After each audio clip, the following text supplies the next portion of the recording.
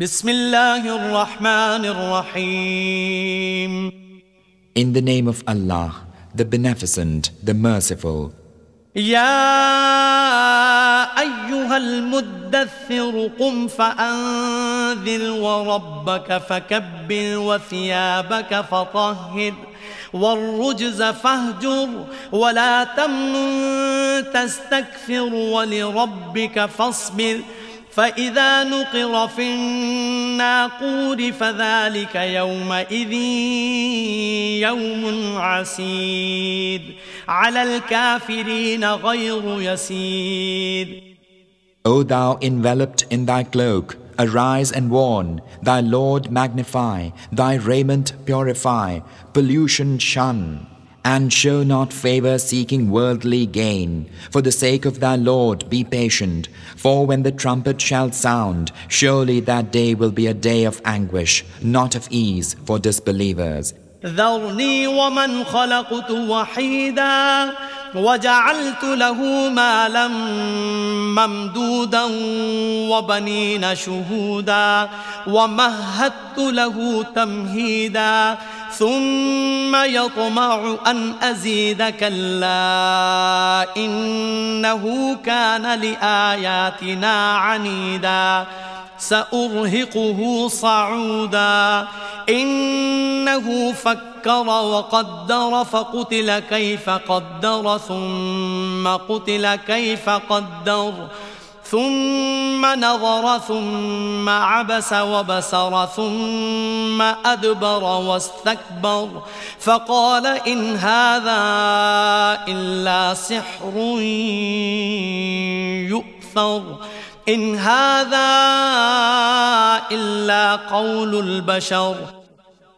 Leave me to deal with him whom I created lonely, and then bestowed upon him ample means and sons abiding in his presence, and made life smooth for him, yet he desireth that I should give more. Nay, for lo, he hath been stubborn to our revelations. On him I shall impose a fearful doom. For lo, he did consider, then he planned. Self-destroyed is he, how he planned. Again self-destroyed is he, how he planned.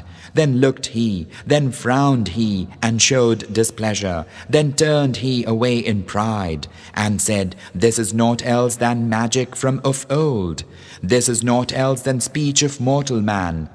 سأصليه سقر وما أدراك ما سقر لا تبقي ولا تذر لواحة للبشر عليها 19 وما جعلنا أصحاب النار إلا ملائكة وما جعلنا عدتهم إلا فتنة للذين كفروا ليستيقن الذين أوتوا الكتاب ويزداد الذين آمنوا إيمانا ولا يرتاب الذين أوتوا الكتاب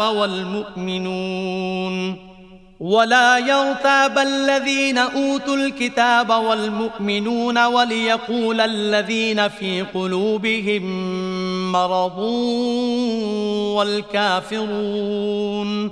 مرض والكافرون ماذا أراد الله بهذا مثلا كذلك يضل الله من يشاء ويهدي من يشاء وما يعلم جنود ربك إلا هو وما هي إلا ذكرى للبشر. Him shall I fling unto the burning. Ah, what will convey unto thee what that burning is? It leaveth naught, it spareth naught, it shrivelleth the man. Above it are 19. We have appointed only angels to be wardens of the fire, and their number have we made to be a stumbling block for those who disbelieve, that those to whom the scripture hath been given may have certainty, and that believers may increase in faith. and that those to whom the scripture had been given and believers may not doubt, and that those in whose hearts there is disease and disbelievers may say, what meaneth Allah by this similitude? Thus Allah sendeth astray whom He will, and whom He will He guideth. None knoweth the hosts of thy Lord save Him. This is naught else than a reminder unto mortals.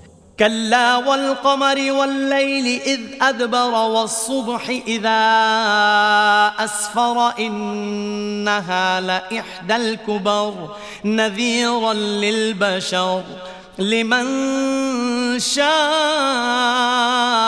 منكم أن يتقدم أو يتأخر كل نفس بما كسبت رهينة إلا أصحاب اليمين في جنات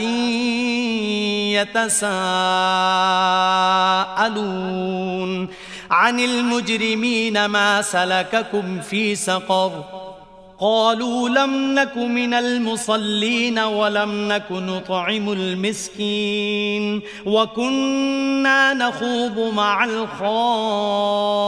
الخائضين وكنا نكذب بيوم الدين حتى أتانا اليقين فما تنفعهم شفاعة الشافعين.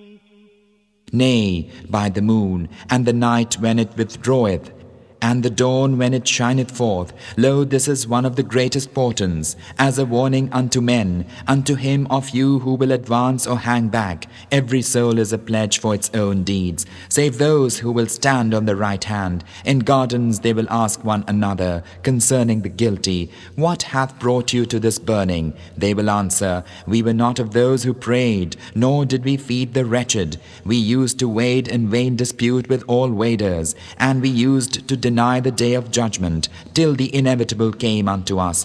The mediation of no mediators will avail them then. فما لهم عن التذكرة معرضين كأنهم حمر مستنفرة فرت من قسورة بل يريد كل امرئ منهم أن يؤتى صحفا منشرة كلا بل لا يخافون الآخرة كلا إنه تذكرة فمن شاء ذكره وما يذكرون إلا أن يشاء الله هو أهل التقوى وأهل المغفرة. Why now turn they away from the admonishment, as they were frightened asses, fleeing from a lion? Nay, but every one of them desireth that he should be given open pages from Allah. Nay, verily, they fear not the hereafter. Nay, verily, lo, this is an admonishment. So whosoever will may heed, and they will not heed unless Allah willeth it. He is the fount of fear, He is the fount of mercy.